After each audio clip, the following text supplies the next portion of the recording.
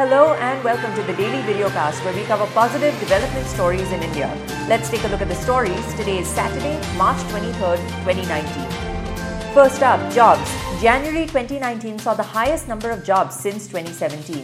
Payroll data released by the EPFO, that's the Employment Provident Fund Organization, shows a provisional figure of just about 900,000 of net payroll. This is up from the 2017 figure of just about 175,000 net payroll. Although this is just a provisional figure, the data objectively shows that many more people are becoming active in the workforce over the last few years. And next, foreign investment.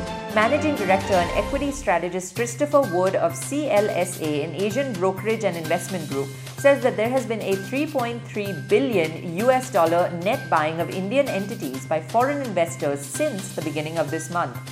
Wood also expects the Modi-led NDA government to return to power post-general elections. Wood stated that both the S&P, BSE, Sensex and the Nifty 50 have had bulk gains in March due to foreign institutional investors pouring in money.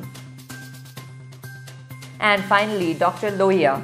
Today marks Dr. Ram Manohar Lohia's death anniversary. Born in 1910, Dr. Lohia was an activist for the Indian independence movement and a socialist political leader.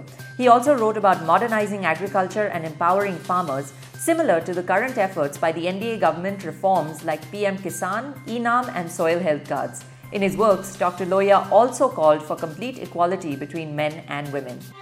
And that's a wrap for today's stories. If you enjoyed watching this video, be sure to like and share it. Also be sure to leave a comment. We want to know your opinion on these stories. We'll see you tomorrow on New India Junction's Daily Newscast.